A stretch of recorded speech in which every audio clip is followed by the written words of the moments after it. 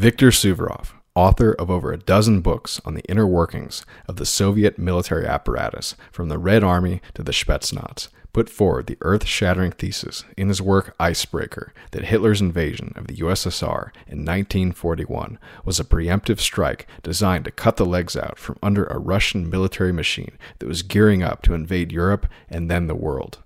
Although highly controversial in places like America, where the people are taught from birth about the triumph of World War II and the necessity of the conflict against Nazi Germany, Suvorov's thesis has garnered much acclaim in many parts of Europe and even Russia, where the proximity to the reign of terror imposed by the Soviet regime still echoes, and people look to explain why the Allies seem to unite with one of the most deadly empires the world has ever seen.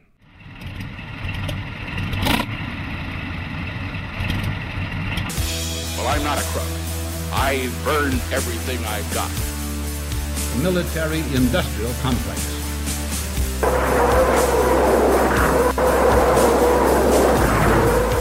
A new world order. But we are here to destroy the control over the industry of other people.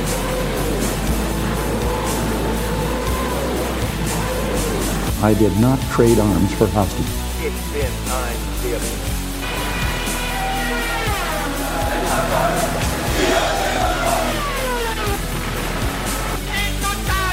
На полный разгром гнусных захватчиков. Myth of the 20th Century Podcast. Hello, and welcome to the Myth of the 20th Century. Tonight we have a very special guest, Musonius Rufus. Hey, thanks for having me. And for regular contributors, I am Hank Oslo, and I'm joined here as well by Adam Smith. Hey, everyone. And Hans Lander. Hi, guys.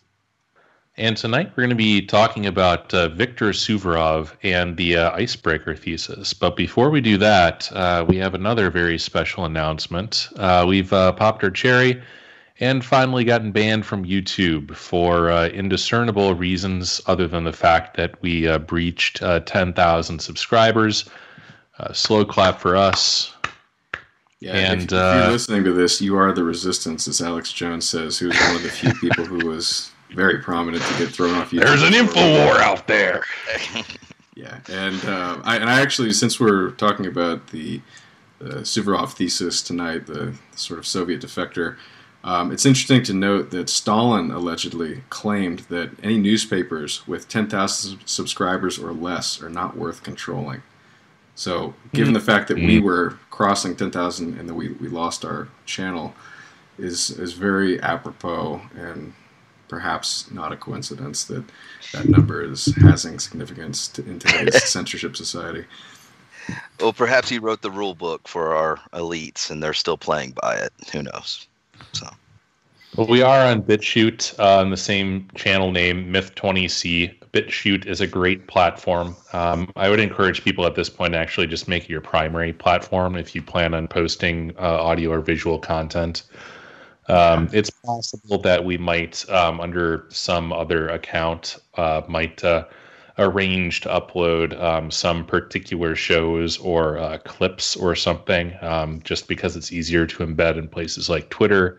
But BitChute is going to be a primary repo going forward, and of course we have our RSS feed of MP3s for your audio listening, podcasting, commuting pleasure. At myth20c.wordpress.com. Yeah, and if anybody can help get the word out about BitChute, it is a great platform. A lot of other people who have been kicked off of YouTube or who are getting content limited, age restricted, whatever other stupid things YouTube is throwing at them, they're realizing that, sooner rather than later is probably a good move. And if we can help build a critical mass on that platform for people who think like the way we do, all the better, because less power for the opposition, which is at this point basically every frigging Silicon Valley tech company. So less power to them and more to the people and platforms that we consider friends. So we want to help them out, and any other channels that are on there would appreciate it as well. So please help get the word out. So, Musonius, we're talking tonight about the Suvorov thesis. I guess who is the Suvorov character, and what was his plan? Yeah. Viktor Suvorov is the pseudonym for a Soviet defector named Vladimir Rezin. Vladimir Rezin was in the GRU, which is Soviet Military Intelligence, and he defected to Britain in 1978. And then he proceeded to write several books that were critical of the Soviet Union, giving an insider's view of the military, that sort of thing. Viktor Suvorov, the name is actually the name of a Napoleonic era Russian general, a great hero to Russians. And it was the name of the military academy that Vladimir attended. So that's the name he used as his pseudonym. So he wrote several books, and I actually read one of his books inside the Soviet Army as a teenager, back when the Soviet Union had just dissolved. It was a book being thrown out of a library, and I picked it up. And I had no idea it was a pseudonym either. But that his most famous work is Icebreaker. Back in the 1980s, he wrote Icebreaker. It went on to become the best-selling work of military history and modern history. And it's widely read in Russian, German, European languages. The Anglosphere, it's it's always had limited runs, and like the first run was in a limited release, and it hardly sold out at all. But eventually, there was a huge demand for it, and they released it in a more wide edition. And finally, the Naval Institute Press released I guess it was 2010 or 2013 edition. So it's something that you actually can find in a electronic version if you're so inclined, as well as whatever sort of previous print editions exist. I would also recommend looking up. I mean, honestly, all of his books about the Soviet army and state per se are very interesting, and he has a very particular style, particularly inside the Red Army and his book about Russian counterintelligence, where it's very kind of short, almost like self-Socratic, where he sort of poses a question and then answers it over the course of 10 pages or so, and then goes on to the next thing. Particularly inside the Soviet army is fantastic if you're interested in comparative military organizational stuff, which I guess is has to be at least a couple of our listeners. Yeah, if you read Inside the Red Army, it's a great book. It's available as a free online just HTML doc. It has this kind of self-Socratic thing going on where he poses a question about why the Soviets did something in a particular way, and then answers it over the course of 10 pages. And there's there's dozens of these things, everything from how they designed their weird millimeter designation of different shells to why they loved to give every subdivision of their armed forces its own independent mortar stuff, things about tactical doctrine. It's really good. But one of the other things that comes across through that and a lot of his other work is how much he just legitimately despises the Soviet Union. He never really misses a chance to point out the fact that they have sort of in his telling, almost contempt for the lives, the values, the kind of quote unquote human dignity of their subjects, which certainly explains why he defected on the one hand, and on the other hand, if you are a defector, it's very important to stay in the good graces of the people that you've defected to. Let's not mince words. Defector is just the polite word for traitor. So. Yeah. I mean, but there's a certain, I guess, defecting from the Soviet Union is a little bit more understandable than, say, defecting from Switzerland and betraying all of Switzerland's military secrets, because, the Soviet Union was an aberration. I mean, just like modern day China, there was a secret society called the Communist Party Soviet Union that ran the government from behind the scenes. That's how modern China works too. And that They industrialized. They essentially took a peasant society from the time of the Tsar and, industrialized. And the collectivization of the peasantry was the greatest mass enslavement in human history, for sheer numbers. And they used that enslavement to industrialize. And what factories did they make? Tank factories. So the Soviet the Soviet Union was not a normal country. It's actually its seal for the country was the world. It had a hammer and sickle on the entire globe. The big argument in the Soviet Union among the Communist Party, you had the left versus the right opposition. What was the big argument over? Well, Trotsky and many others wanted to use Russia to export revolution to the entire world. Whereas Stalin, wanted to have "quote unquote" socialism in one country and build up, a big, powerful military machine, economic, machine there, in a communist country, before conquering the world. And that was the argument. They both agreed we're going to conquer the world, both sides. The Palace of the Soviets was actually begun. They blew up a great cathedral. Was the Transfiguration?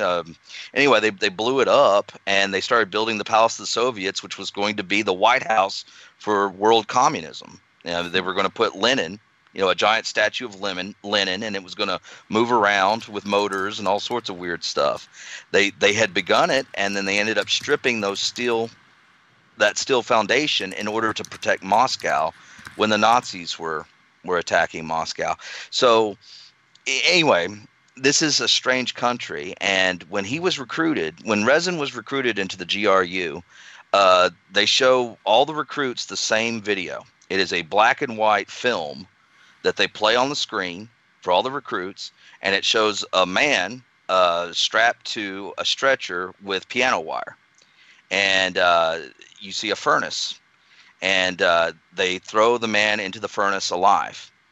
And then they tell all the recruits that if you ever betray us, the only way you're leaving this building is through the chimney. And this is a tough group of people, and this is not a normal country. And if you were to treat Hitler or the Third Reich or the Nazis like it was a normal party, normal leader, normal country, you would be considered a bad person. People would hate you. But for some reason, we have to consider the Soviet Union like it's a normal country. It's a normal government. It's a normal leader, Stalin was. And anyway, I think that's the moral foundation that Suvorov is operating off of. Yeah, he hates it. Yeah, he defected. And he wrote a lot of good stuff trying to reveal the Soviet military machine to the world, especially to the West. There was a Red Ice guest, I think by the name of Israel Shamir, a few years ago that I listened to, and it came up. Henrik must have asked him one of these related questions regarding the Holodomor, and we did a show on the Holodomor, and I think Hank's contention was that it was an intentional genocide. I'm not as convinced, but I'm open to many interpretations, and it clearly was a terrible mismanagement of people, as China's mismanagement of their agricultural system. There are several arguments to make that it was an intentional thing. Lenin, in particular, argued that the farmer is actually the greatest threat to the revolution because they're fundamentally an independent entity that does not need to be collectivized, and so therefore they should be collectivized and be removed from their land. And so the Holodomor, of course, was a death by starvation, as the name means, and it was essentially a mass famine that was produced largely by the collectivization drives of the Soviets in the Ukraine. But what I would add is that it also occurred in the Volga region of Russia as well. It wasn't just targeted at the Ukrainians, but I think the death toll was a little bit higher in the Ukraine. But Shamir basically said that this was not an intentional genocide by the Soviets, but it was necessary. And his argument was that because the Soviets were under threat from Hitler, arguably, not really an entity until 1933, and I think the Holodomor happened prior to that, so this argument is somewhat strange to me. But he basically said that if the Soviets did not collectivize and industrialize in particular, they would not have been able to make those huge tank factories and artillery factories that they later deployed during the Second World War. and actually before the Second World War against Finland and other countries. So that was his argument, and... Well, Shamir, I have a lot of respect for because he tells us a lot of the dirty details about, how Judaism is practiced by modern day Jews. The sort of stuff you're not supposed to talk about. I have a lot of respect for him for that. And, so does Ron Unz. I think Ron Unz has talked about him in his excellent, superb American Pravda series that he's got going on his own site. But the purpose of the collectivization was ingenious, and the Soviet Union is the only country in the world that industrialized without having a concomitant rise in the standard of living of its workers. And how did that happen? Well, in order to industrialize, Stalin needed money, real money from the West, and he needed Western machinery, and he needed help. And so he's like, well, all we got is grain to export to world markets. And but if the peasants sell the grain, well, then they'll actually get richer, and they'll spend it on, toasters and clothing and stuff that they'll waste it. So what I'm going to do is I'm going to collectivize agriculture. That way the state sells the grain. The state uses the profits from the, selling the grain on the world markets, and then invest that into industry. And, that is exactly so Shamir's perfectly right there. That's what he did. The 1934 Communist Congress was called the Congress of Victors because they had attained all their collectivization goals, and it was working. It was working. And, but, what were they making? It's not like they were making a lot of consumer goods, to raise the standard of living for all their people. They were making weapons to conquer the world. I mean, I hate to be dramatic here, but they had the finest tank in the world, named the T-34. That's the year, that it was designed. They bought the rights to the suspension from Christie, an American engineer. They bought that one outright. They stole a lot of intellectual property without buying it, but they bought Christie's, and it was Ford. The Ford Motor Company helped build the factories of Chelyabinsk, also known as Tankograd. Funny, it has a funny little nickname, but that was the great industrial center east of the Urals, and so Stalin was. Had to collectivize his peasants, and you can argue about how much the Holodomor was targeted, but you can see why it occurred. Because the silos were full of grain as these people were starving. Why doesn't he just let them have the grain? Well, it's because he's going to sell it on world markets and turn around and build industry with it. He's not going to let them have it. And so you can argue why was it particularly bad in the Ukraine and everything else, but that's another show. The Holodomor deserves its own show. But, in fact, we did a show on the Holodomor. Yeah, that's one of my more favorite episodes. So the Suvorov thesis, in terms of Icebreaker, my sort of distillation of it would be that in his view, Stalin was planning a first strike on Nazi Germany in 1941, after Correct. They had already partitioned Poland between them, and shared this long border between them and their sort of Germany's quasi-ally, Romania, to the south, and that Barbarossa, Hitler's invasion of the Soviet Union, happened to have happened like a month or so in his sort of explicit hypothesis before Stalin would have been able to mount his supposed invasion of Germany. You're absolutely correct. That is the Suvorov thesis. You see, Hitler is blamed for starting World War II, even though hostilities in the Far East, were before September 1st, 1939. But he's blamed because, he militarized the Rhineland. He did the Anschluss with Austria. He took the Sudetenland and the Czech Republic. And then finally, the French and British Empire said enough. If he tries to do any more expansion, we're going to declare war on him. So he invaded Poland September 1st, 1939, and that is the official beginning of World War II, even though there was all sorts of fighting that was going on in East Asia, before that date. And they declared war on him. 2 weeks later, Stalin comes in on like September 17th, and he takes over the other half of Poland. And then he machine guns 15,000 members of the Polish intelligentsia, the creme de la creme of Polish society, in the forests of Katyn, the Katyn massacre. And so there were two invaders that both agreed to invade Poland, and only one of them was considered the aggressor in World War II, according to the official history, and that's Hitler.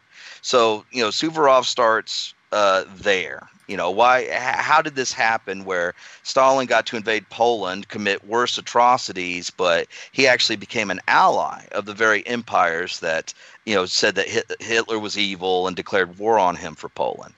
And if you start there, he goes back in time and he works up a very good case, and there's all this anecdotal evidence. But let's start with August of 1939, if you want to, gentlemen, and talk about what happened that month. Yeah, let's go through it. Yeah, the month before World War II began, Stalin had a blitzkrieg in Mongolia. I think it was August 20th, excuse me. And the Japanese Sixth Army had invaded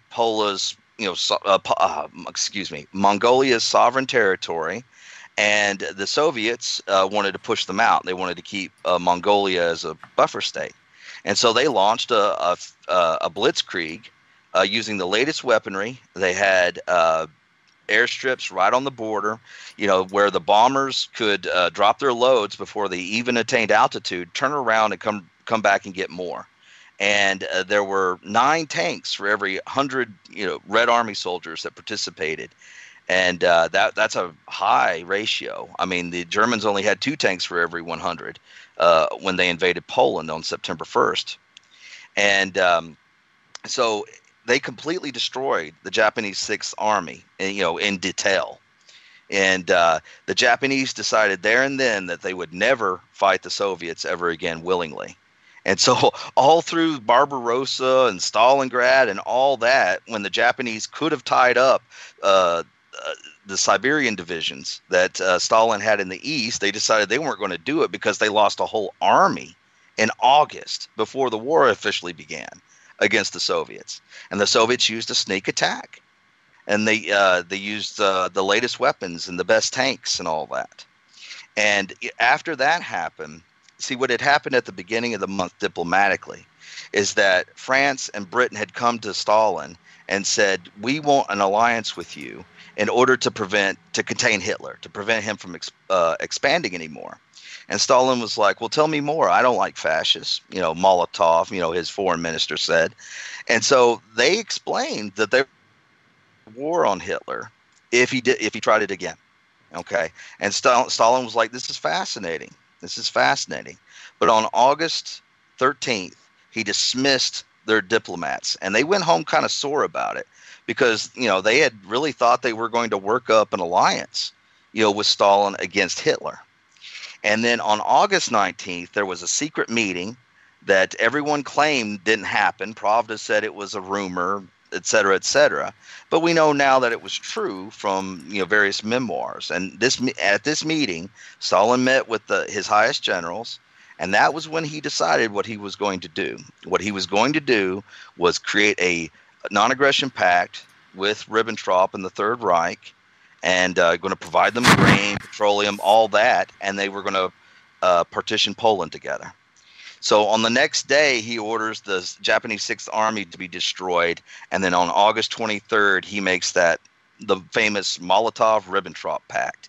And this sent shockwaves throughout world socialism, because the fascists are the enemy. They were specifically created to prevent communist revolution. They're national socialists. They're named after the shock troopers at the end of the Great War. They meet our communist thugs in the streets and beat our asses. They're the enemy. The fascists are the enemy, and he's making a treaty, a non-aggression pact with the enemy. And all those front organizations in the United States immediately started trying to keep the United States out of war. This is notoriously Woody Guthrie switching on a dime, like literally within days from being a committed, we got to do something about these Germans, to like writing about how we've got to stop this poor rush to war, and we really shouldn't be so hasty. Right. The most infamous example that I can think of, and the Dies Committee, which later became the House on Un-American Activities Committee, cataloged like 500 of these organizations. I mean, there were countless. They have an Appendix 9, which is like over 2,000 pages showing all the fronts that the Soviet Union was creating inside the United States. But the American Peace Mobilization was the name. The APM was the name of this organization. They picketed the White House, said, the Yanks aren't coming. They're trying to keep America isolationists, that evil word, non-interventionist. And then the moment that June 22nd, 1941 occurs, they become the American People's Mobilization, not peace. And they're all about war.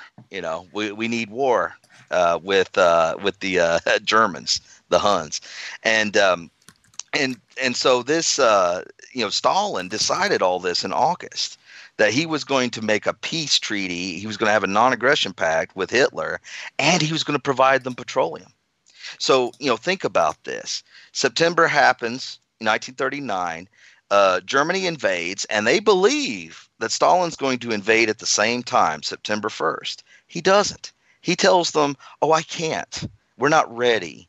Poor little Red Army, we're just backwards, and we're not ready. Okay, so they go on to destroy. The Germans go on to take on the main event, with the Polish army. And the Poles fought like hell. They're very brave people. And then on September 17th, the Red Army finally rolls in. They take their half of Poland, and they proceed to commit, great war crimes like the Katyn massacre. Stalin hates Poles. And, and it's interesting, the French and British empires have declared war on Hitler. And Stalin knew that was going to happen. And but he got to rape half of Poland, and he didn't get war declared on him. But it did piss them off, but they didn't declare war on him. And think about what's going to happen next. Think of Dunkirk, the Battle of Britain. Think of Germans bombing England. And what kind of petroleum is in those gas tanks in those bombers? Well, it's some of it is Russian petroleum from the Soviet Union, from the oil fields, Grozny and such. And there's tons of wheat being transferred to Germany.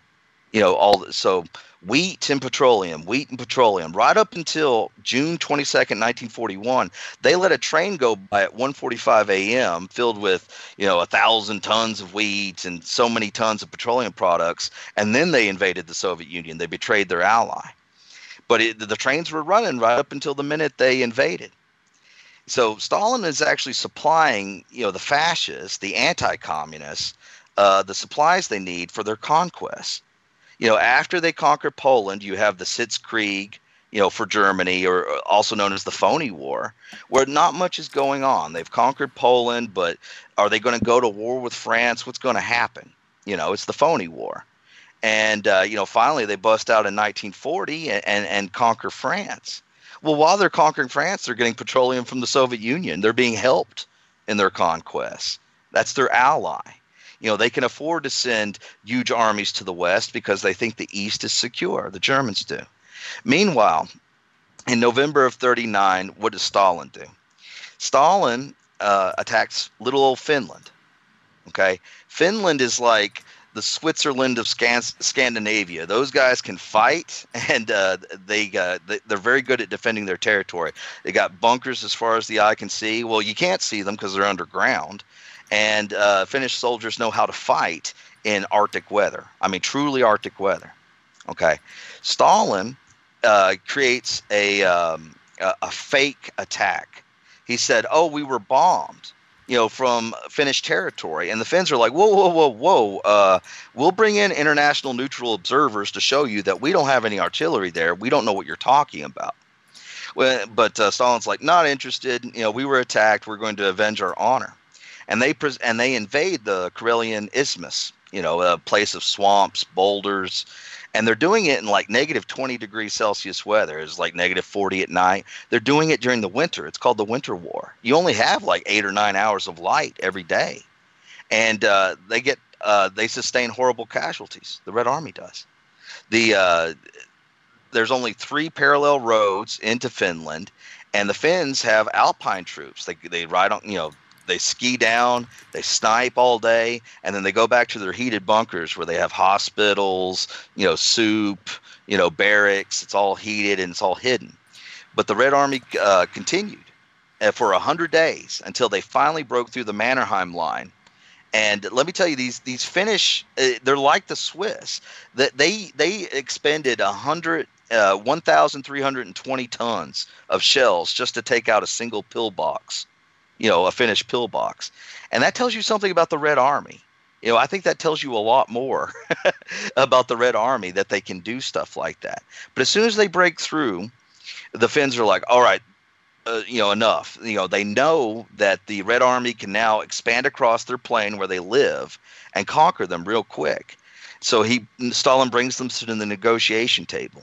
He says, I'm going to keep the isthmus, right, which is their wall that protects them. I'm going to keep that. I want a Soviet Finn, because Stalin always had people from your country that were good communists that were willing to take your place in the government. I want a Soviet Finn over the nickel production, and I think those were the 2 main things. He's going to keep an army right next to the nickel production. Well, 70% of Germany's nickel comes from Finland, and so he can turn it off now. Stalin now has the ability to turn off Hitler's resource of nickel, and he's brought the Finns to heel, which is considered an impossible feat. Now, he loses 150,000 killed, more than that, wounded. And so the West thinks, well, the Red Army really isn't ready. And so do the Germans. They're like, wow, they weren't really ready for that, were they? These guys are, they're not up to snuff with modern warfare. But the rest of Eastern Europe was terrified. They're like, you don't understand. He did the impossible. No army has ever fought in negative 40-degree weather and won. And the Red Army just did that. And so he occupied the Baltic states over the next 3 months after conquering Finland without firing a shot. They just gave up. And then he told Romania, where Germany's main oil supplies are, that I want Bessarabia and North Bukovina.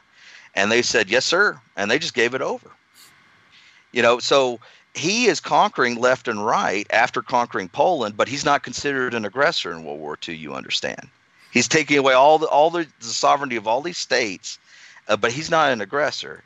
Germany's the aggressor for conquering the French Empire, for knocking it out. Of course, is in the West. I mean, if you talk to in people the West from Eastern Europe and the sort of Ukrainian and Baltic regions, I mean, they hate Russia. I mean, to this day, my friend from Poland cannot stand Vladimir Putin. He admires him, but he just cannot get that out of his system, because that instinct of distrusting the Russians because of what they did prior to the Second World War and during the war and after. I mean, it was a really cruel and brutal empire. You mentioned one other thing that I thought was notable of highlighting. The fact that Stalin would wait to deploy troops in key strategic moments, it was a pattern that he deployed quite a bit, and it gets to some of the theory as to why Hitler arguably had to act.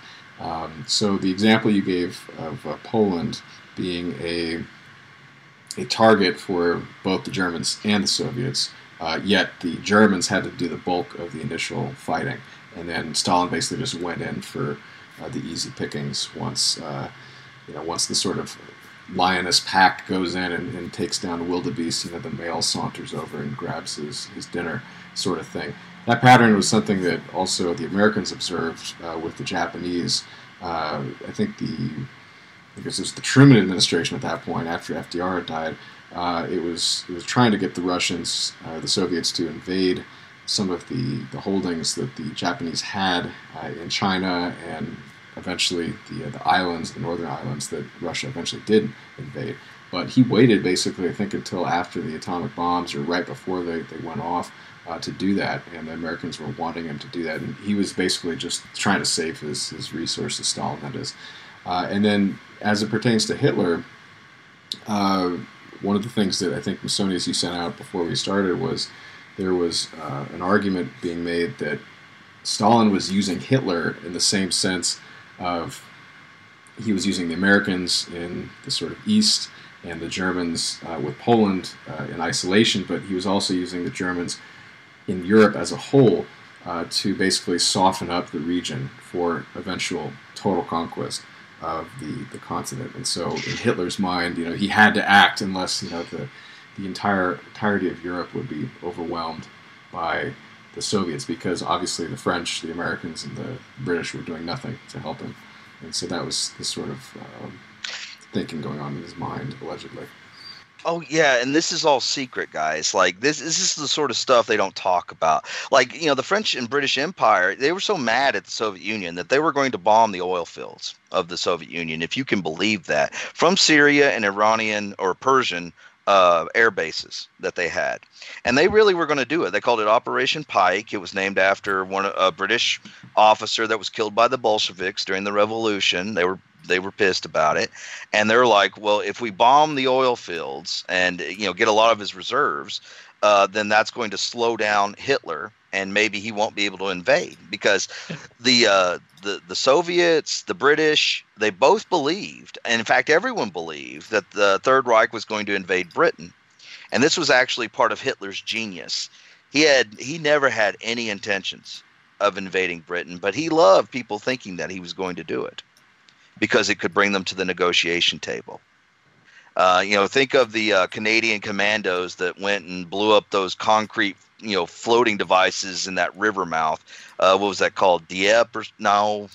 I forget what it was called. It was on the coast of France. But, they hailed that as like this great victory that the Canadians got for the empire, which, they were very brave. I'm not going to take it from them. But the whole purpose was to make Britain think it was going to be invaded. Because he did not want to invade Britain, and I think it was an impossibility. Like I've always heard the description, and by the way, the thesis for the UK wanting to bomb the British oil fields. I thought the Ron Unn's discussion of that was the first time I heard about that. I actually looked at his. Yeah. Excuse me. Yes. Yeah. You're right. And I thought that was actually very well sourced, which, he's actually fairly good at incorporating primary sources, which is just so important when you're dealing with this period of history, because there's just so many secondary and tertiary works that just kind of circularly cite each other. And unless you're actually looking at a document in question or somebody who has verifiably and credibly pointed at that document, you're just, it's navel gazing. Yeah, well, when they conquered France, the Third Reich, they tried to get the archives, their diplomatic archives, out of Paris and on a rail. And their train car was captured, and the Third Reich got Operation Pike, what the French had of Operation Pike, and gave it to their buddy Stalin. So, Stalin, he knew about Operation Pike, and he was very distrustful. Of course, he considered all these empires to be capitalist pigs. The more that they attack each other, the hyenas eat each other, the better it's going to be for world revolution. It's going to soften up. That was the thesis that was basically shared by Hitler and Stalin. Like I've read the thesis that essentially, if you look at kind of, to the extent that they had a grand strategy, obviously the USSR's sort of priorities and ways to get there are fairly well known, that there would be a world revolution. You would ideally have the Western powers consume themselves fighting, and this would lead to the same sorts of resolutions that happened in 1918, 19, and 20. On the German side, I mean, the the description of it that I've always, or not always, certainly because it's a little bit of a revisionist history, was that effectively the reason that Hitler had to attack the USSR was in order to get the resources that would allow him to attack the UK. Yeah, but that doesn't make any sense. I mean, it's a good argument, but let me tell you why I think it's ultimately false. Like, you're exactly right about the war, the Great War, causing the Bolshevik Revolution. And all the Bolsheviks, all the old Bolsheviks knew this, including Stalin. You can't make any headway against the capitalist pigs and their freaking reformist, institutions. Because they're going to buy off the workers using, these social welfare schemes. And so it kills off the revolution. But when you have a war, when you have the shortages of a war, it suddenly becomes possible. So what we need is a giant war. And when Stalin, successfully industrialized in 1934, he started preparing for the Great European War. That is part of the Suvorov thesis. And it explains why he got involved in the Spanish Civil War, which happened, between 36 and 39. Okay. Why would you risk getting involved in that if you're a peacemonger? Well, and the USSR fought a series of wars in Poland after the conclusion of World War I. At one point, exactly, they were right. Very concerned that, Poland, and you consider Poland also has been ravaged even more so, really, than any of the surrounding countries by war. It has the least advantageous strategic position of any country in world history, really. If you look at its neighbors, its terrain, its resource base, its sustainable population. And the USSR's greatest strategic threat from 1920 to around 19 mid-30s was that Poland was going to drive all the way to Moscow. So, I mean, this is a cliche that often arises when somebody's trying to make an apology for Israel, that they live in a dangerous neighborhood. But, I mean, in some cases, it's actually true. The USSR, just by virtue of its size, if nothing else, they are surrounded by enemies. To sea, there's the UK. To the east, there's a rising Japan. To the west, there's a resurgent Germany. To the south, there's the UK again in the guise of Turkey. I mean, there's no end to the uses that a strong military can be put when you kind of find yourself everywhere at once. Yeah, you're absolutely right. Trotsky was over the Petrograd Soviet. He and Lenin, were rivals, but then they made a deal and became, good allies. And Trotsky was over the Red Army, and they had to find Soviet officers or officers for the Red Army that would serve in it. And Tukhachevsky was one of the higher ranking ones, and he was a lousy commander. He had been captured. He was fighting for the Tsar, captured in the Great War, spent 6 months as a prisoner of war, and then he was returned, during the revolution. And the Workers' Soviet, or the Soldiers' Soviet, elected him as a leader, because he would let the soldiers do what they wanted to do. That's the kind of leaders the Soldiers' Soviets elected. And Chukov, he was sent to Poland in 1921 to invade Germany and aid in the communist uprisings going on there. But of course, the communist uprisings in Germany have been sort of excised from most Anglosphere history of the period, but they were very important. And but Poland, proceeded to kick his ass,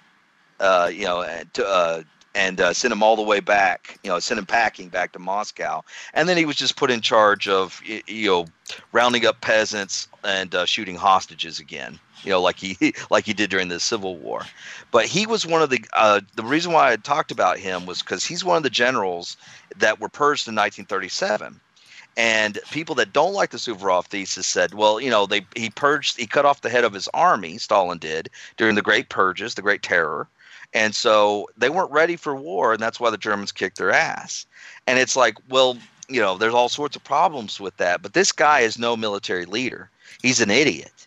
Like when he wrote about numbers, he usually got them wrong by like an order of magnitude. So he would tell you that the fronts in the Great War went on for hundreds of thousands of kilometers, and it's like, well, you might get 6,000 at the most if you counted up all the the bends in them, and his grand plan in the mid-30s was he's going to build 100,000 tanks for Stalin.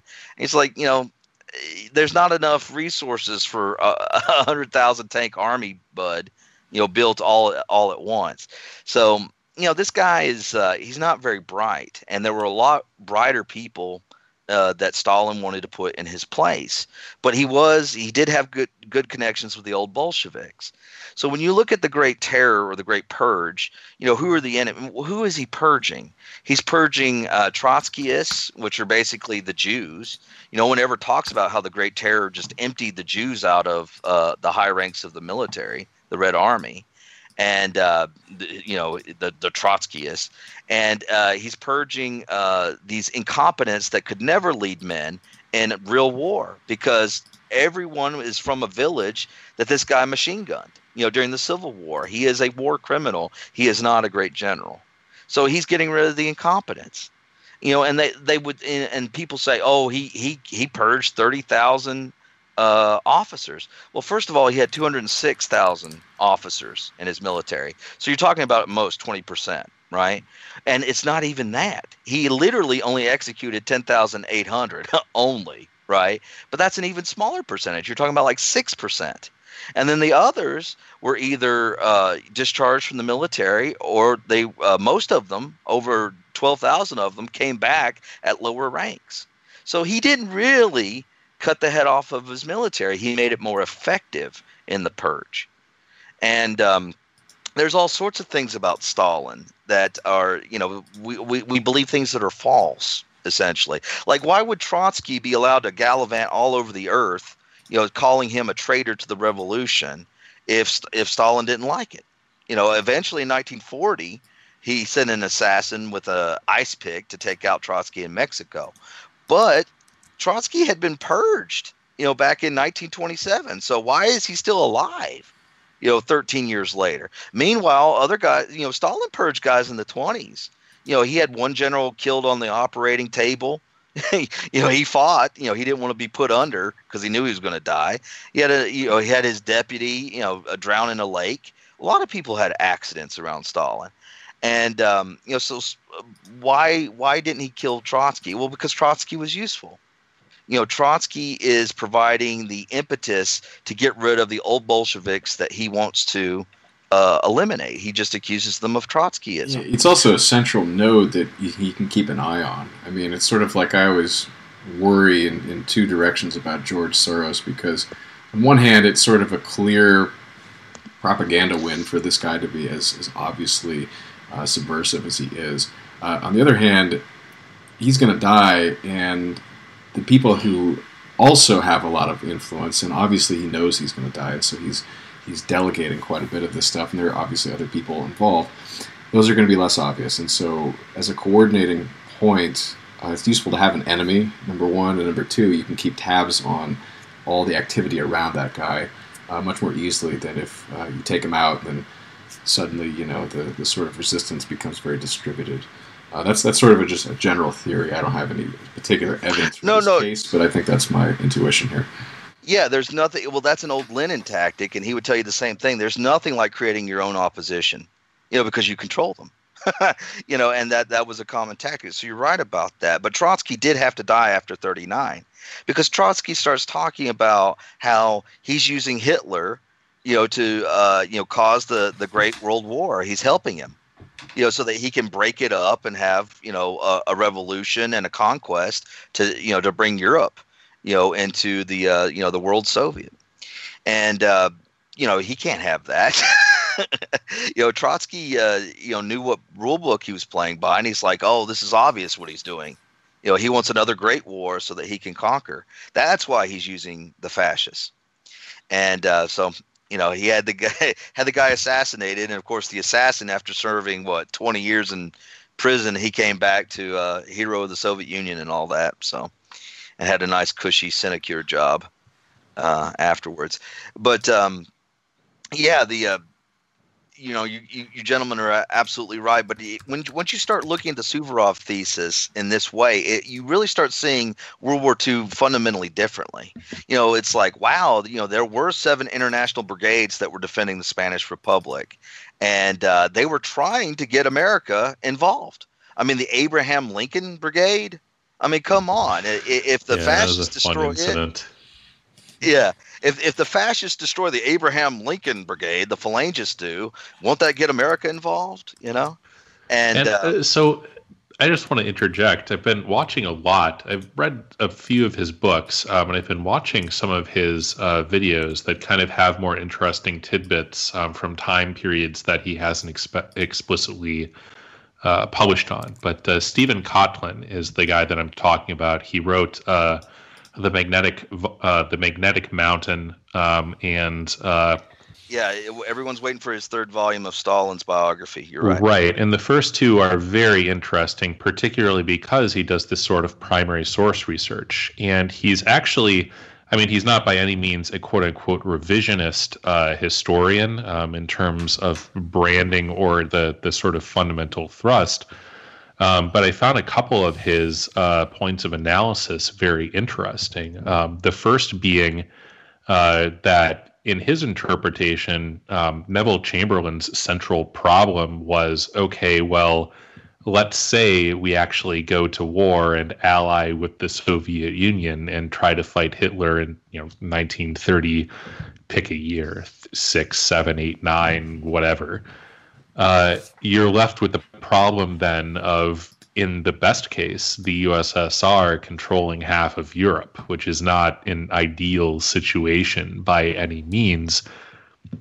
And the second sort of, red pill, if you'd like to call it that, was the extent to which the UK was prepared to enact economic warfare on a rising Germany well before the outbreak of World War II, and sort of settled for its enactment upon the outbreak of hostility. But in the sort of 1930s-ish time frame, there's a nice picture of a Microsoft or cartoon, I guess, cartoon of Microsoft organizational flowcharts where it's just a series of guns, everybody pointed at everybody else, which is dead on and also perfectly encapsulates Europe circa 1936 or so. It's completely unclear who's going to end up screwing whom in the final analysis, but it's obvious that some nations are going to be deeply, deeply screwed. You have a revolutionary terror state in the form of the USSR. You have a revanchist Germany, a revanchist Italy. You have a France that's more than willing to engage in a first strike due to their terrible strategic position. All of these countries are in a wildly unstable system, and to portray any of them as particularly peace-loving is just completely ahistorical. But my question is, specifically with this specific thesis, circa 1941, Suvorov makes a lot of wild claims, and I'm going to let you elucidate some of them before. I'll just be upfront. I don't believe the Suvorov thesis at all. I believe it's completely plausible that the USSR was kind of in the abstract planning something further down the road, to the extent that everybody was, again, prepared to betray everybody.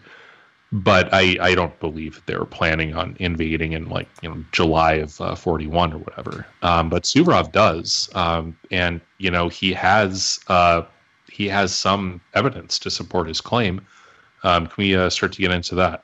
Yes, sir. Yes, sir. By July 21st, 1940, that is when Hitler first starts talking to his generals about invading the Soviet Union. And it's because of the wild behavior of, conquering the Baltic states, conquering, taking part of Romanian territory. So he has a better springboard to attack the Ploesti oil fields, which are, the main lifeline, oil lifeline for Hitler. And they talked to Molotov, they asked him, it's like, well, do you plan to attack the Ploesti oil fields? I mean, what are your intentions toward Romania? And he would be silent about it. And then the Baltic states was a huge mistake. Suvorov says occupying the Baltic states was a huge mistake because there was no border between the Soviet Union and the Third Reich before they both attacked Poland together. They created a common border by doing that with the Non-Aggression Pact. And then the Baltic states, his reasoning for why they conquered it is because they wanted, extra jumping off points to amass more armies for the invasion. Okay. And, so you need Lithuania if you're going to attack East Prussia. And, but Suvorov said the communist way of doing things is if someone attacks you, you create partisans in his rear. And you always use propaganda to your advantage. So if the Third Reich had invaded the Baltic states first, they would have left behind lots and lots of professional partisans, in order to tie up resources in the Baltic states. We touched on this in our episode on the Spetsnaz, and Suvorov wrote a book about the Spetsnaz. And so his argument in the general thesis of why Hitler had to attack was that one of the clues that was the Soviets going from a defensive to an offensive position was the fact that he moved the stay-behinds in the case of a possible attack of the Soviet Union, and they're there to defend against the aggressors. He moved the Spetsnaz out of the sort of stay-behind zones of villages, basically just like safe houses and things like that, where they might be partisans in an invasion. He took them away and put them into the paratrooper corps, and the paratroopers was, in his view, basically only an offensive tool, not a defensive one, because you're basically you're throwing them over the border into the enemy's territory as opposed to fighting on your own territory. So that was the example he gave in that book. Yeah, I'm going to speed up then and just get to the meat of it because that's what we want, right? Stalin had over 1 million airborne trained troops. In the mid-1930s, it became a badge of Soviet manhood to go to the parachute tower in the city square. Every major city had one. And to try your medal to earn your parachute badge, okay? And you had to go swimming, running. You had to be ready for it before you finally got to jump out of the airplane and get the badge. Well, he had over 1 million, and that was what Pravda, admitted, that they had over 1 million trained parachutists. And why would you need that many parachutists? It's like 20 times more than the rest of the world put together, unless you were going to fight an aggressive war, because parachutists do not have heavy weaponry. Their main goal, like you said, you drop them behind the lines for deep penetration on enemy territory. And whether it was Lenin, Stalin, every single Soviet general, they all talked about you want to fight, you want to defend your country, or you want to wage war on the enemy's territory, period. Okay? So the paratroopers are about waging war on the enemy's territory. BT tanks. Okay, BT means like high velocity in Russian. These tanks were the fast. You could take off the tracks, and they had rubberized wheels, and you could literally go 60 miles per hour on a paved highway on them, which was pretty fast back then. And but they were light tanks, so you're talking about basically a mobile machine gun, armored machine gun. And now these tanks were not so useful in Russian territory because they didn't have any highways, paved highways, but the Germans did and the Poles did. So he's got 4,000 of these BT high-velocity tanks so that he can speed along the Autobahn and cause chaos in the enemy rear. And these tanks are not very useful, or not as useful, in Soviet territory. Okay, 5 million phrase books that were printed for to teach Russian soldiers how to say German phrases. Okay, they printed 5 million of these. gave them out to everyone with their ammo. And you could read it phonetically, and even if you didn't speak German, you could pronounce the Cyrillic alphabet, and you could say, like, is there water here? You drink it first. Don't worry, the Red Army's coming. These sort of phrases. And so why would you need that? And look at the phrases. The phrases are about talking to civilians. It's not really about just talking to soldiers. Okay, and then he had over 100 million maps. Now, these were not maps of the Russian territory. They were maps of Polish and German territory. 20 rail cars worth were seized by the Germans in Operation Barbarossa. So these maps, and it's over 100 million. They were completely useless to Soviet artillery when the Germans attacked. What the Germans asked, why was your Soviet artillery so awful? They're asking Stalin's son. They captured Stalin's son. And he's like, well, we don't have any good maps, And they're right. They don't have any good maps. And why are they being surrounded? Whole armies are being surrounded and destroyed. They had the Stalin Line just 2 years before. The Stalin Line is like over 100 fortification complexes, like the Finnish fortifications, surrounded by the security pale of landmines, thousands upon thousands of landmines. They could have retreated there and really put up a defense so that, the road to Moscow wouldn't be left wide open. Why was it destroyed? Beginning in 1939 in September. And Stalin had it all dynamited. Why would you dynamite all those bunkers? Why waste the resources to do that?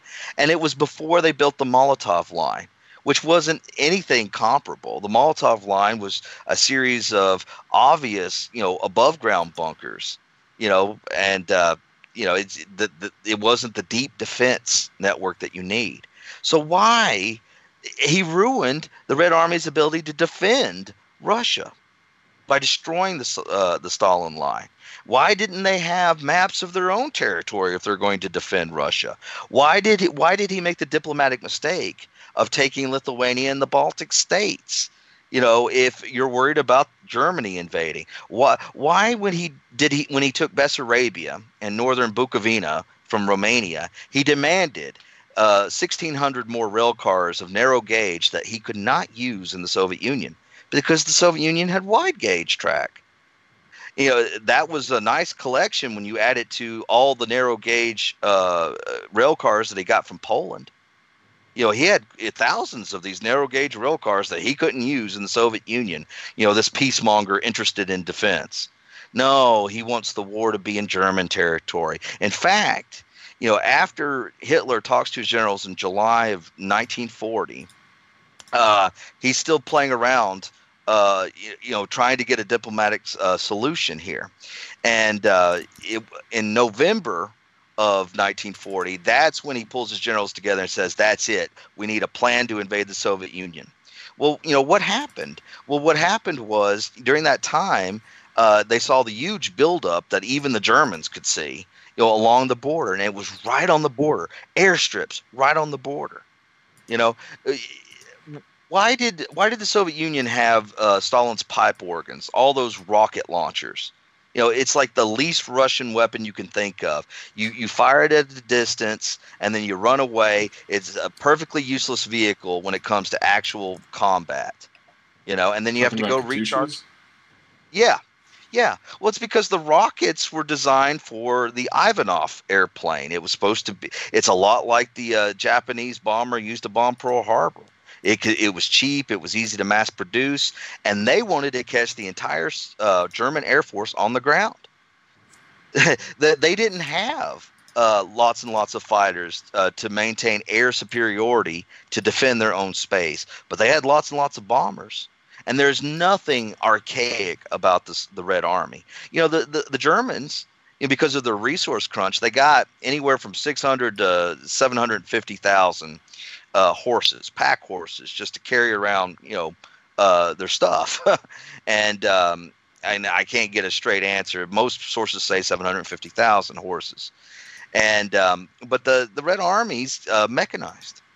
And Stalin's got 12 of the latest airplanes. He's got a strategic bomber that no one else has. It can fly so high that he flew Molotov over the Third Reich during the war without ever worrying about him being intercepted by enemy fighters because it flew so high.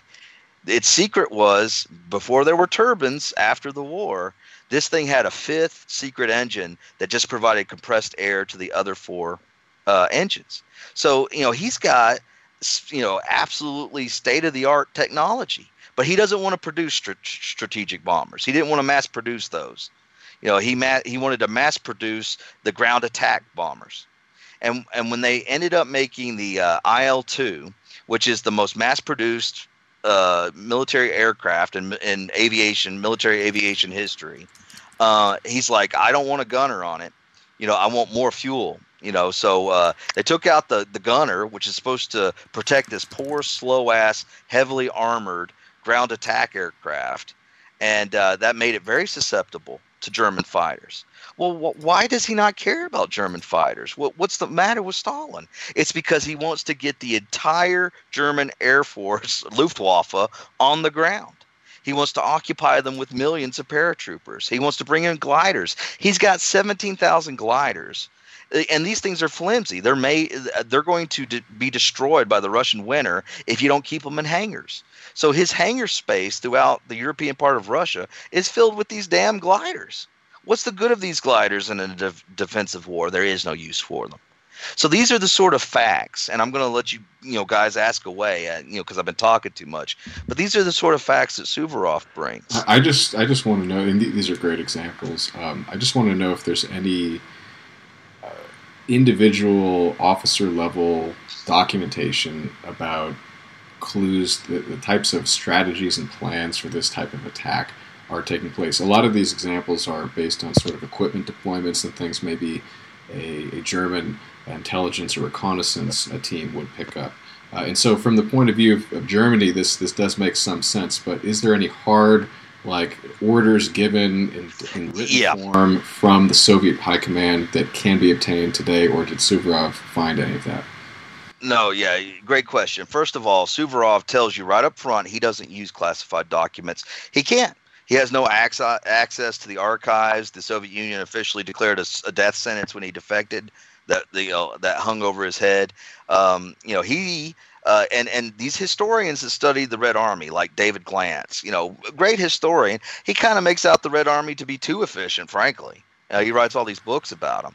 But he almost lost his archive access because his publisher, put out a title like Zhukov's Greatest Defeat or something like that. And he didn't want to call it that, but the publisher wanted a sexy title. Well, they banned him from the archives. Right, so he went back and forth. He was accused by Anglo historians of being, a Red lover, for loving the Red Army so much, and then he's kicked out of the archives for a few years because he had one book that was critical of Zhukov, and the Russians are so sensitive about it that they put out a book on the exact same topic refuting him within a month of that book coming out. They got on it. So these are the sort of hazards that professional historians have in this area. And, so Glantz is going to tell you that, the Suvorov thesis is wrong, because he's not going to have access to the Russian archives if he doesn't. But you ask a great question. Right after the Soviet Union fell, Christmas of 91, was that right? And yeah. During the Yeltsin era, there were all sorts of mistakes made with the archived material where they let outsiders in, hostile people in, and it leaked. The war games the Soviet Union had to practice the invasion of Germany leaked around Stalin's 60th birthday on December 19th, 1940. 274 marshals, generals, and admirals met in Moscow, and they had a conference that lasted until New Year's Eve. And at this conference, the matter of the talks was in the archives, and it leaked. And the guy who spoke on, the Red Army Air, the Air Force, he was talking about destroying all the units on the ground. That's how they're going to achieve air superiority in the event of a war. And, you can't do that unless you have a surprise attack, unless you choose when the war begins. There's no way you can accomplish that. And, Zhukov gave the first and most important talk. And after this conference was over on January 2nd, they gave him New Year's Day off. They started the war games. And the war games were huge, involving Zhukov playing the quote-unquote Westerners, and the others were, trying to defeat him in the war game. And this war game determined that they would get bogged down in Prussia when they attack. And so they want they chose the Southern Front as a quick way to actually gain some ground. So they're going to attack Prussia, Eastern Prussia, but they're going to put Zhukov and the mountain divisions and the most important army in the south. They're going to go over the Carpathians and attack Ploesti and knock out Hitler's oil supply. After that, the Germans only have synthetic oil that they make out of coal. Yeah, and their production numbers were pretty abysmal. I mean, it was like 5% of what they wanted to achieve. It was never meeting what they really needed. So that was never going to sustain them in a fight. So that was one of the most pivotal resources, if not the most pivotal resource. It was petroleum, no question. Yeah, Stalin. Go on, sir. Well, my problem with all of this is that, of course, you would have war games. You now have a gigantic border with this other enormous country. Your only real two contingencies, at some point you're going to fight a war with somebody along that border if you are a revolutionary power. But the actual decision as to we're going to make it this is a plan, a goal of our country. You mentioned the archives. I mean, the fact that Suvorov wrote before any of these things are available, means that he's writing in such a vacuum of things that we now have access to. I mean, these things are publicly available now. Things like the meetings of the Central Committee, the various notes taken by Stalin. If you're going to make a decision to go to war, the amount of paperwork that generates is enormous. And in my estimate, there's absolutely no way. We actually have empirical proof that it would generate this kind of evidence. Because if you look at the German archives, you see just copious, tens of thousands, hundreds of thousands of pages of orders, of deliberations in the high apparatus about how you go about this. Is this a good idea? You have private letters between generals, between party officials. Everybody's talking about this thing before it happens. And in the Soviet case, despite the fact that after the fall of the USSR, you don't have access to all of the archives. Things like the counterintelligence archives are kind of limited access. They still publish parts, but we do have things like the internal deliberations of the Communist Party. A lot of the military stuff, even military operational stuff, it's just not there. This, all of this stuff is circumstantial. So it's gone down the memory hole, right? I mean, because George Orwell's 1984 is about Stalinism, and you will never find a more secret state than the Soviet Union. I mean, maybe communist China now can compete with it. I don't know, but you do not. I mean, Stalin made a joke about it at the conference that I was talking about. He was in a very good mood, because they were about to accomplish all their goals, the goals he'd been working toward for the last 20 years, and according to the Suvorov thesis now. And he said, I tell you, comrades, never to write anything down. And then everyone joked, everyone laughed. Because Stalin made a funny about don't write anything down. Well, it's a joke because they do write everything down. That's the essence of their state. There's a lot more embarrassing stuff that they wrote down than the fact that they were planning a preemptive strike in 1941. That's the idea that oh no, it might be discovered that in the midst of this gigantic world conflict we were planning on having it happen a couple of weeks earlier is it's nothing compared to all the stuff that came out about things that were even personally embarrassing to various people involved, just their personal foibles. But I mean, things like Katyn, things like their infiltration of their putative allies at the time. Like, if you're going to start shredding documents, your military plans are honestly too big to shred. If it's a actual goal that you're planning on exercising, compared to some embarrassing piece of analysis or whatever.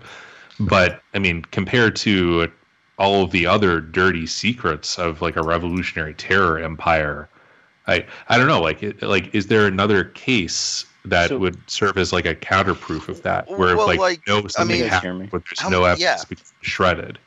Yes, sir. Yes, sir.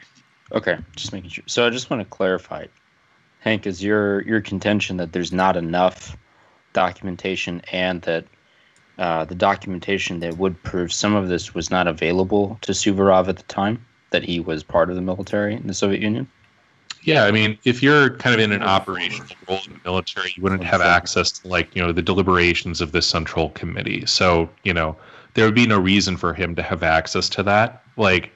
If there would have been war plans or orders or something, he might have had access to that, but it's not like he was grabbing these things on his way out. So he doesn't use any classified material.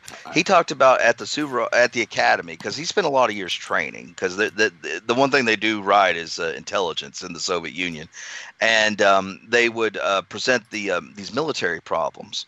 And he talks about this in some of his books, and they would talk about the abysmal situation that the Soviet Union was in, when it was Operation Barbarossa, when they were invaded. And it was the numbers that they gave, because the conclusion was, the Great Patriotic War was this huge sacrifice. They saved the world from Nazism. The Great Patriotic War is sacred. You're not allowed to question it, because of the number of people who died. I mean, good Lord, tens of millions. And, so that's why it's a deep, dark, dirty secret, because even at the Nuremberg trial, right, they tried, and, the lawyer that was defending Hess and defending Ribbentrop, he tried. He's like, well, he tried to prove that the Molotov-Ribbentrop Pact existed, because it didn't officially exist, right? And so he's begging U.S. military officials, please, if you could find this document, Ribbentrop says it exists. And finally, some officer one night, U.S. military officer, tapped him on the shoulder and said, "Are you Dr. Seidel?" And he's like, "Yeah." And he handed him an envelope and then walked away. He didn't even know the guy's name. And the envelope contained an original copy made by the foreign ministry that was I forget what it was called in the Third Reich.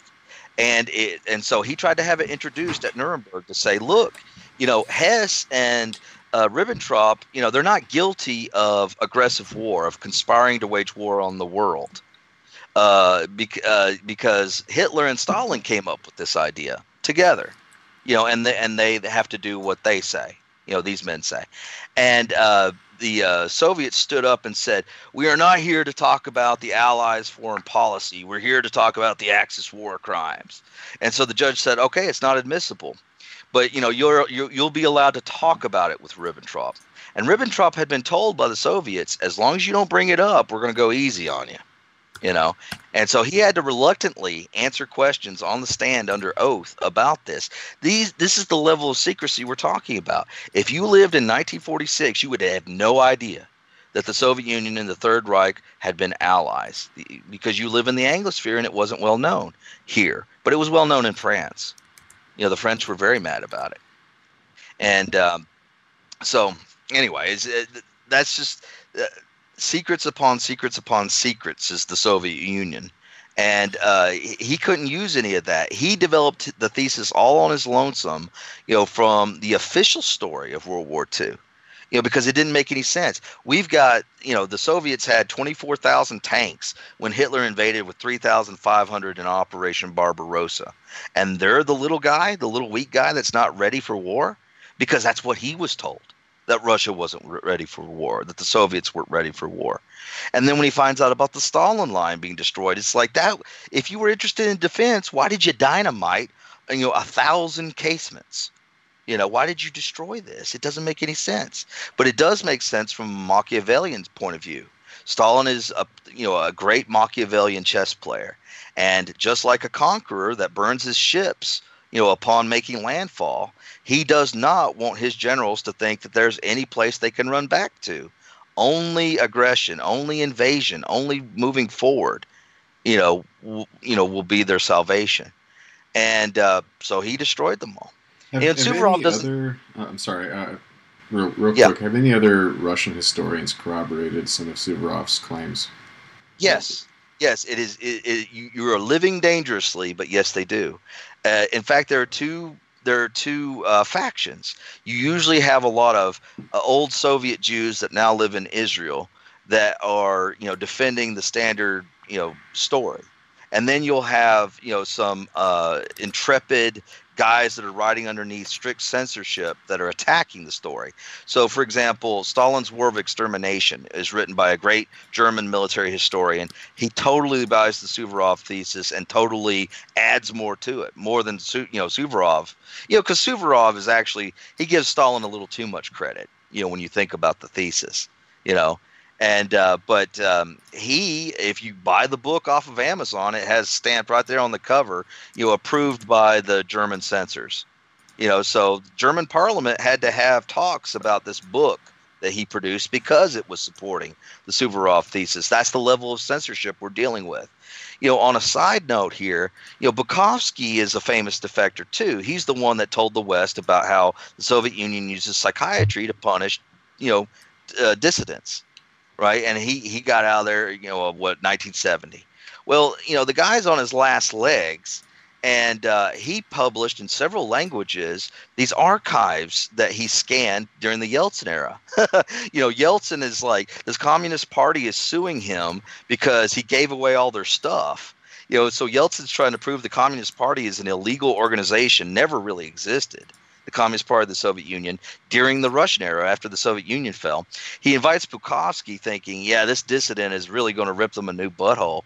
And what does Bukovsky do? He brings in a 1995 laptop with a scanner, a hand scanner, and scans all the Central Committee archives that he can and gets out of there.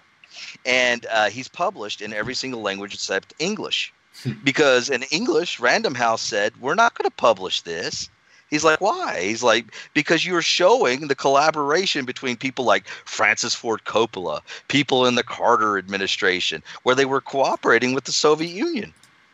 So we're not going to publish this. You have to rewrite it from a liberal, progressive perspective, and then we'll publish it. And he's like, I don't think you know me, but I'm not that into censorship, fam. He was willing to die, to not be censored. And so he finally published it last month, by the way, gentlemen. But you know what? He has been accused of child porn in England. And it's only because he's on his deathbed that they don't try him for it.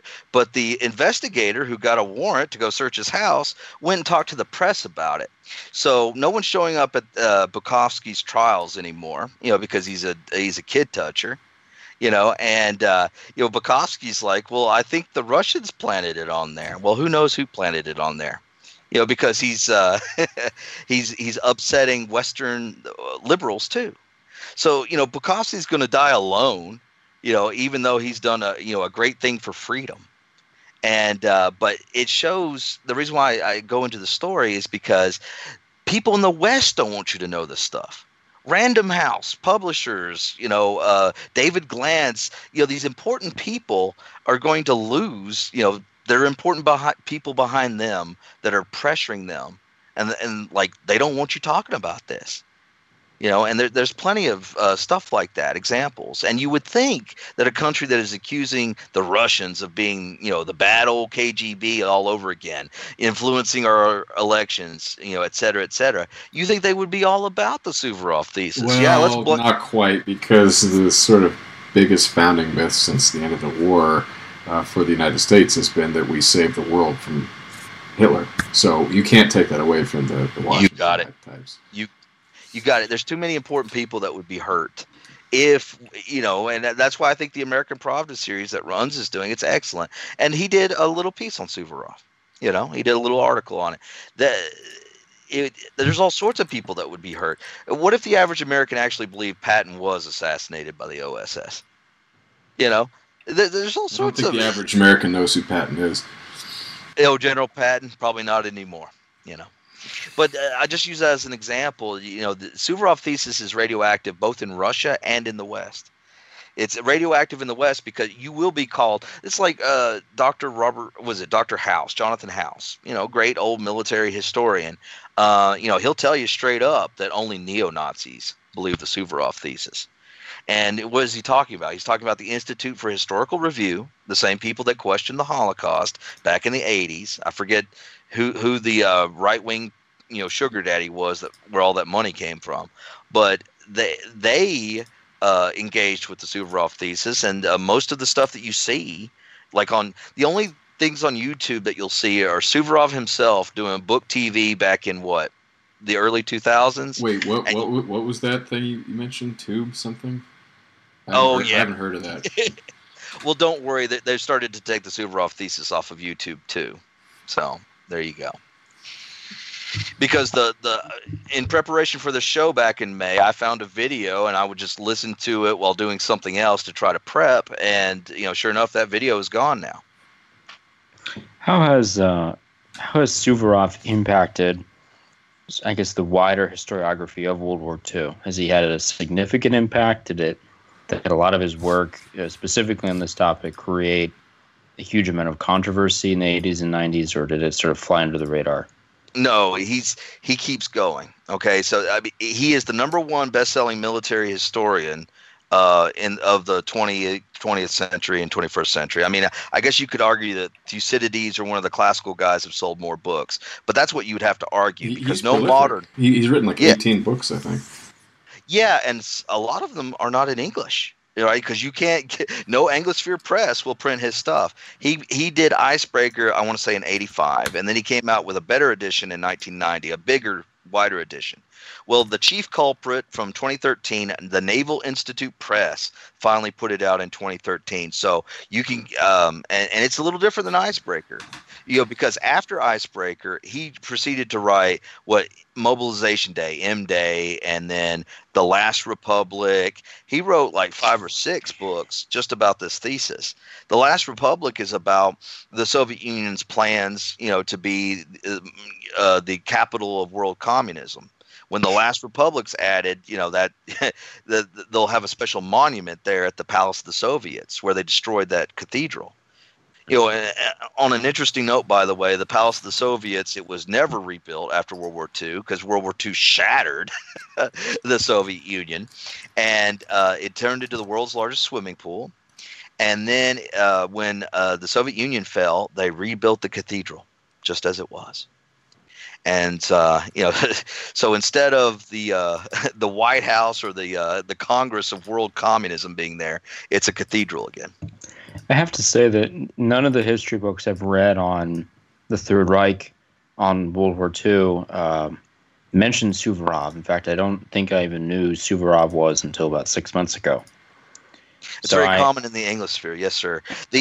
But ask a Frenchman or ask a German or ask a Russian, and they'll know exactly who he is. I was going to ask, is he? Maybe it depends on region of the world and sort of academic subsect, but is he well cited? So, in terms of the French study and French historical review of World War II, is he brought up consistently? Yeah, yes, sir. Think of all those books that he's written on this, and basically only Icebreaker and the updated version, The Chief Culprit, are the only ones you can find in English. All the other ones have not, been published in English, right? So this is the #1 best-selling military historian on earth. He sold over 100 million copies of these books, and but English speakers are like, who are you talking about? David Glantz will write Stumbling Colossus about how it destroys the Suvorov thesis, and it's like, I hate to tell you, Glantz, but no one knows what the Suvorov thesis is because you wrote your book in English, right? It has been that well censored. And when you read the Stumbling Colossus, it doesn't engage any of the factoids. Like 17,000 gliders, 24,000 tanks. They've got amphibious tanks. No one else has those. They have high velocity tanks. Those are both light tanks. They got the greatest main battle tank in the world, the T-34. They have the KV heavy tanks, 2 versions of them. No one else has heavy tanks on Earth at this time. Okay, those KV tanks could take like 50 hits a pop and keep going. From other tanks. They killed on average 10 German tanks for every KV they lost. But they want to tell you that the Red Army wasn't ready for war. Right? He's got 12 brand new airplane designs, some of the best airplanes in the world, and all he has to do is choose. They're ready for war. They're ready for war. They just weren't ready for defense. Stalin didn't even want them thinking about defense. He wanted an invasion, or that's the Suvorov thesis at least. And men of goodwill can disagree on this, because I'm not an absolute expert. But the way that you fight over it is over the facts. And most people who dismiss Suvorov in the English-speaking world don't talk about the facts. And even great historians, David Glantz is a great historian. He'll tell you about Maskarovka, deep operations. He'll tell you about all this cool stuff about the Red Army. And, Suvorov will tell you stuff too. So you should really read both. I'm not saying that one's bad, the other one's good. But when you think about the level of deception, here's a good example of Soviet deception. And this is why it's been kept from you. Okay. Like the destruction of Army Group Center involved Operation Uranus and Operation Mars. And Operation Uranus was the main event, got all the artillery. They created a group of armies, Stalin did, that had no artillery, and its whole purpose was to be destroyed by the Germans, to keep them in place so they could be surrounded and destroyed. Okay? These armies were sacrificial lambs. Zhukov, who commanded them, didn't even know this. Stalin had a white emigre, or a Soviet whose family were white emigres, famous, and so that he was on the list that Germans wanted that they could maybe turn into a spy. He told him, give the Germans the plans to Operation Mars. He said, yes, sir, and they gave the plans. And so the Germans completely destroyed that army. They had the plans beforehand, but Operation Uranus completely surrounded them and destroyed them. Zhukov didn't even know these guys were sacrificial lambs. They didn't either. Zhukov didn't know that Hitler had been found in 1945. It was 20 years until 1965. That's when he finally found out that Schmiers found Hitler's body, did an autopsy, and then buried it. And Stalin called him up, knowing that Schmiers had Hitler's body, and just harangued him for being a freaking idiot for not being able to find Hitler. But Stalin knew where Hitler was. And this is the level of secrecy. Zhukov, can you find a Russian general that was higher than Zhukov? No, you can't. Marshal Zhukov.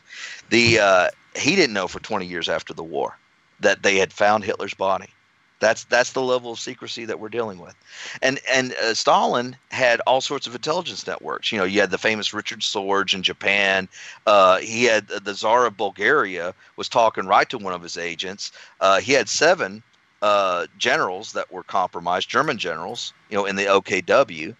This guy has all sorts of networks, and they don't know about each other. So Stalin could do things like go to the Moscow air defense and say, the Germans are going to attack in 3 days. I want you to be ready for it, and then leave. And then sure enough, the Luftwaffe would attack in 3 days. I guarantee you those pilots, those Luftwaffe pilots had no idea they were going to attack Moscow when Stalin knew they were going to do it.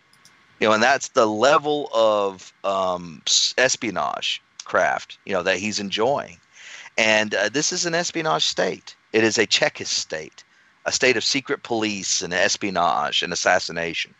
It's 1984. And the Soviet Union, I have lots of respect for them after reading Suvorov. And I have sort of my weird Christian reactionary perspective. I'm like, man, it's like there was an Antichrist and he created an atheist empire and he almost conquered the world. But Hitler, crazy old Hitler, gave him a beating that they're still whining about.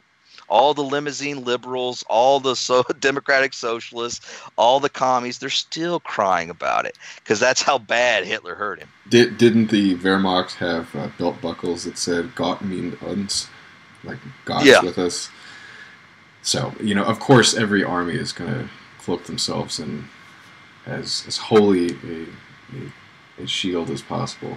So it's not to say that that was the Christ's army, perhaps, but it was. You make a compelling case. The amount of secrecy and the amount of preparation that the Soviets were doing indicates that there may have been quite a bit of offensive action intended. Well, here's a good one for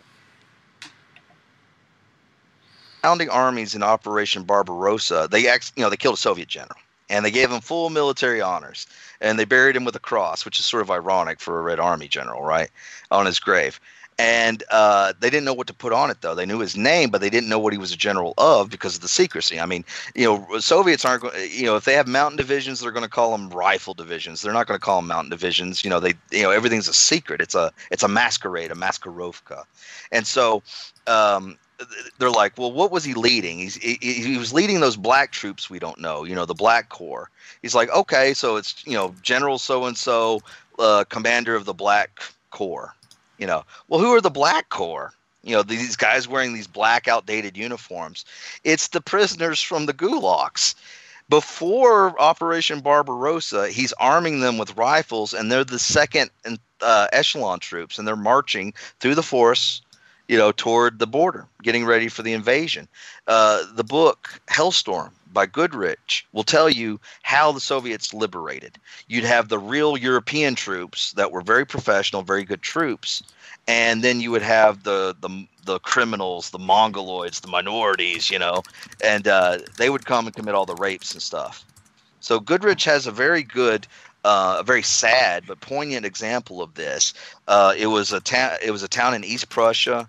The Soviets invade. The Red Army rolls through, and the mayor of the town is dressed in his Sunday best, ready to surrender, to the conquerors. And the Red Army just shook their head and just moved on to where the German army was.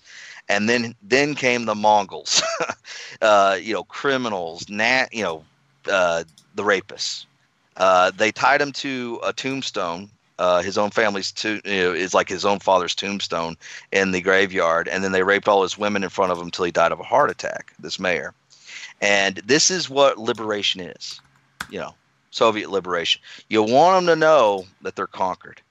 In fact, the rapes went on. About 2 million German women were raped, and they went on until 1948. Stalin finally had to say enough in 1948. This is 3 years after the war. The rapes are still happening. Stalin's like, okay, boys, that's enough. We want order. This is not a normal country, and treating it like a normal country, frankly, is insulting. It's a fascinating country. It's Byzantine and it's evil, but it's evil. It's like, the Germans. We're supposed to, hate them forever. There was like some sort of pop song put out this year about it, and Germans, we forgive you, was one of the lyrics. And I'm thinking, oh, okay, everyone knows what that means. We finally forgive the Germans. Well, who's going to forgive the Russians? When the Soviet Union fell, none of these guys who were still alive were ever held accountable. There were no Nuremberg trials, for these guys. You're leading rape armies, excuse me? I was looking at a bar graph today from somewhere on Twitter, and it was actually showing the 20 deadliest conflicts or mass die-offs that have ever occurred in human history. I'll put this in the BitChute video, but the Genghis Khan's escapades throughout his reign, if you adjust for the total percentage of the population at the time, actually were the most atrocious in world history by far. And then the Second World War itself factors in about halfway, believe it or not. But Stalin himself, not including a whole war or just basically it was just him. He was right up there, about 30%, if I recall correctly. And the famines, of course, coming from the Mao regime, I think even might have beaten him. But the point I'm trying to make is that, and they may have done this intentionally, I don't know, but the amount of people killed by the German regime wasn't even on that list. And so that we're told, of course, and if you go to Netflix, I mean, it's just like non-stop. You know, they used to call the History Channel the Hitler Channel, but it's like Netflix, I think, is taking over that position, because it's always about, you know, Hitler's evil weapons, and Hitler's plans for this, Hitler's plans for that. Totally blown out of proportion. Yeah, let me tell you about Hitler's genius here, because I neglected to mention this. We have the war games in January of 1941. We're leading up to June 22nd, that fateful day, 1941, when Operation Barbarossa launches. Well, Stalin has like 102 pieces of information that the Germans, might be trying to attack him. They're going to try to launch Operation Barbarossa. We counted them up. We know of at least 102, and he didn't believe them, because what Stalin wanted was facts. Facts. He's like, show me sheep prices. Sheep prices. Okay, let's go look at sheep prices. No, they're not slaughtering sheep to create sheepskin coats. Okay, go steal some of the cleaning rags they're using on their rifles and analyze them. It's like, nope, they're still using the gun oil that the same gun oil they always have in Poland. It will not work in our winters. In our cold winters, it's they don't have lubricants, and he's like, "Well, go test their petroleum or their oil, and see if they're using any sort of additives for the cold." It's like, nope, they're not. So Stalin has all this evidence that Hitler is not ready to attack him, and that's why he's lulled into thinking that there's no way that Hitler would open up a two-front war. That's why Germany lost in the Great War. Everyone who fought in the Great War knows this. Right? You cannot win a two-front war. He is waiting for Hitler to invade Britain. And he's getting scared. Like when Hess, flies to Britain in May 6th, or is it May 10th of 1941. He's like, no one understands what this is. By the way, you have like the deputy Reichsfuhrer, flying in a private aircraft to Scotland, parachuting in. The German high command didn't know what it was. I mean, he was basically acting on his own, from what I know. That's the legend. I personally think that the British have a pretty good intelligence system too. They're second. They're at this time. They're at least second in the world to the NKVD, and so I think that he believed that he was coming to meet high up Brits that were close to the king about ending the war, and I think Hitler knew about it, personally. But I don't have any proof of that. It's just my suspicion if I were an investigator. But for whatever, it's crazy that it happened. Absolutely crazy. And Stalin thought it was crazy too. He's like, oh no, is there something going on that the Brits aren't telling me? Because all during this time, Winston Churchill's trying to get him into the war. And, come on in. It's the only hope the British Empire has. Get him in the war, because, Winnie thinks that the Germans are going to invade Britain. And so, from Stalin's perspective, like, there is no way Hitler is about to attack him. And it makes perfect sense. He's not ready. And it's a testament to the German army, to Mission Command, to the General Staff, and to Hitler being a freaking hero, a crazy hero, that he did it. Because they weren't ready. They knew that within 700 kilometers going in, that they would no longer be able to conduct any blitzkrieg whatsoever. They knew it would be start and stop. They knew they would have all sorts of problems. And they actually thought, the OKW thought, and Jodl, said this. All this was said after the war. It's not a mystery. The Germans said, yeah, we invaded because they were about to invade us. They just thought they were going to destroy the entire Red Army there on the border where it was. They thought that was the entire Red Army. They had no idea how many tanks there were. They didn't know what a T-34 was. They liked the T-34 so much that they would capture them and use them in their own units, the Germans would. That's how wonderful it was, right? They had never seen one of these things before. There was an actual tank panic in the Wehrmacht when these T-34s showed up. They could actually just go straight through infantry and crush your field guns, just like skull fuck you, and it scared the Wehrmacht, these advanced weapons that the Soviets have. And but it's a testament to how good they are that they took so many they captured Stalin's son, and he had a letter in his pocket, and it's a letter from a friend, some junior lieutenant in another unit, and this guy's like, I'd like to be home by autumn, but I think our walk to Berlin might interrupt that. And they're like, what's this walk to Berlin stuff, Shukashvili, and he's like, damn it. He had revealed in a letter that they were about to invade.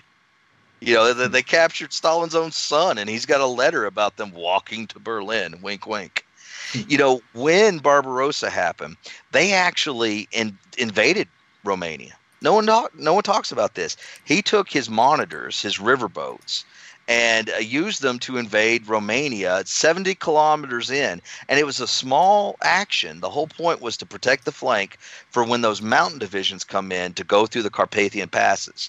And they were completely cut off. They're like, we did our mission. There's war. We invaded, because those were the war plans. When there's a war with Germany, you invade. And so they were cut off. They had to burn all their monitors. They had to leave their equipment behind and try to make it back to the lines.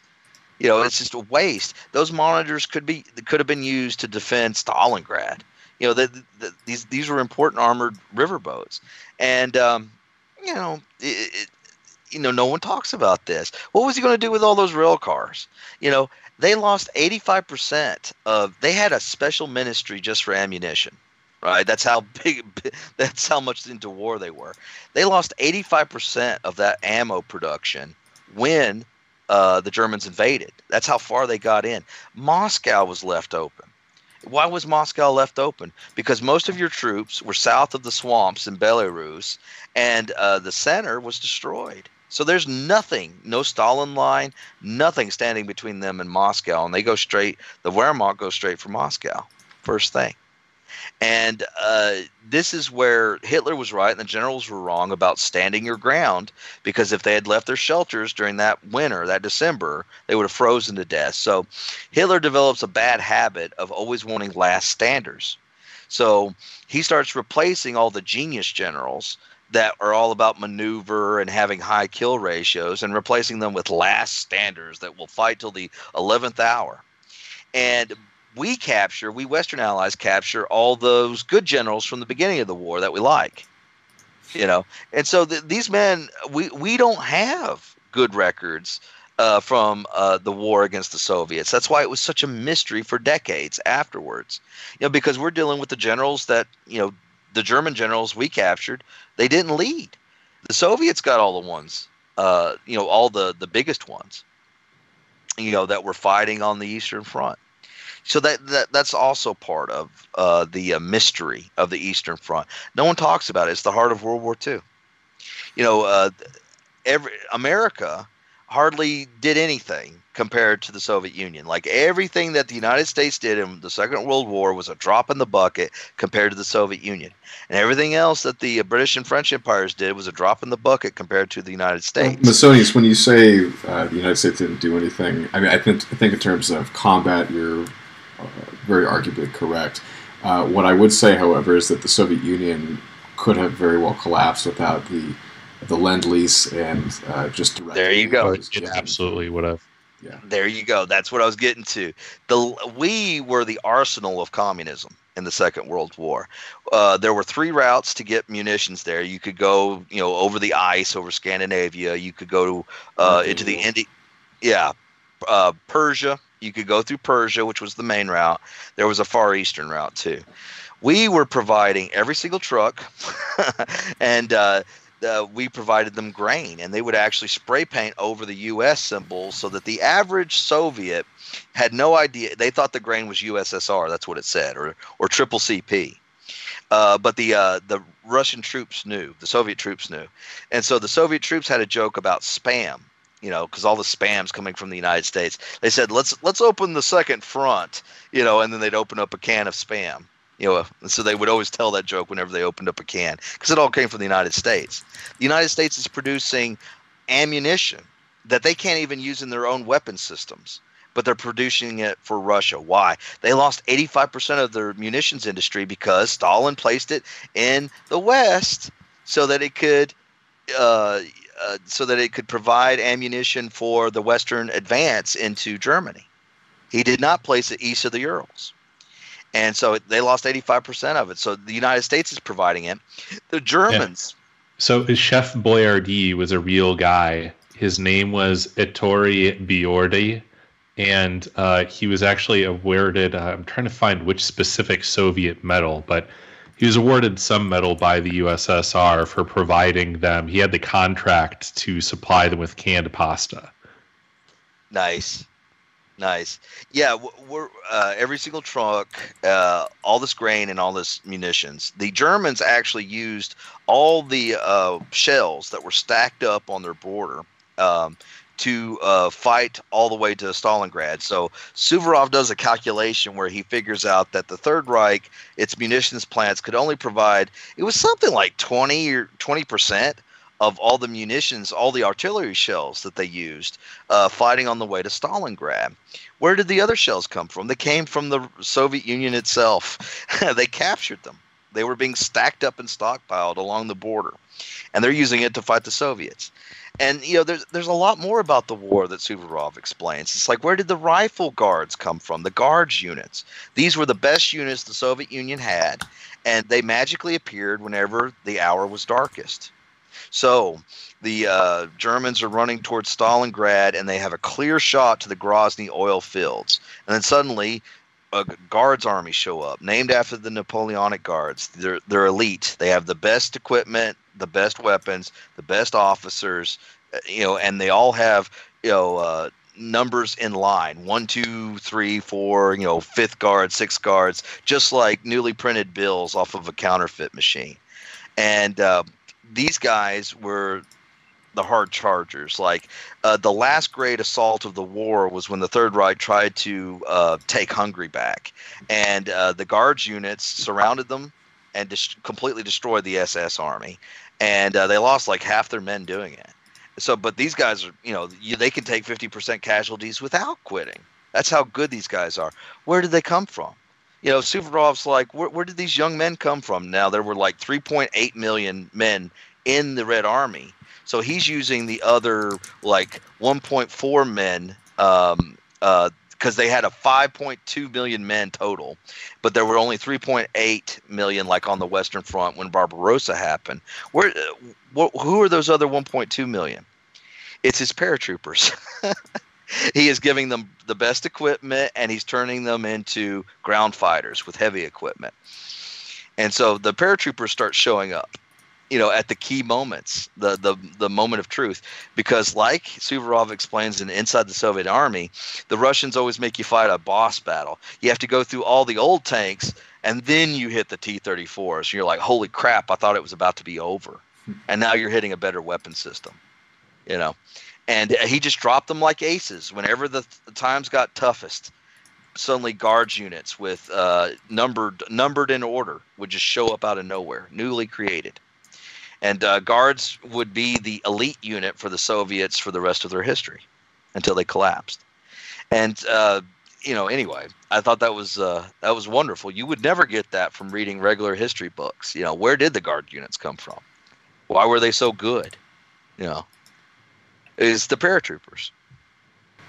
Masonius, what attracted you to follow this theory that the Soviet Union was a graver threat than it appeared to be in the 1940s? I started reading about how the Soviet Union actually worked because it's a mystery. In the Communist Party, someone dropped a line somewhere about how modern corporations are basically built like the Communist Party. I'm going to find out more about corporate law and communist, organization now to see if he's right. And I start studying it, and like, he's right. The Communist Congress is like a shareholders meeting. They appoint a central committee, which is like a non-executive directors board in German corporations, and then the Politburo is like the executive board, and I'm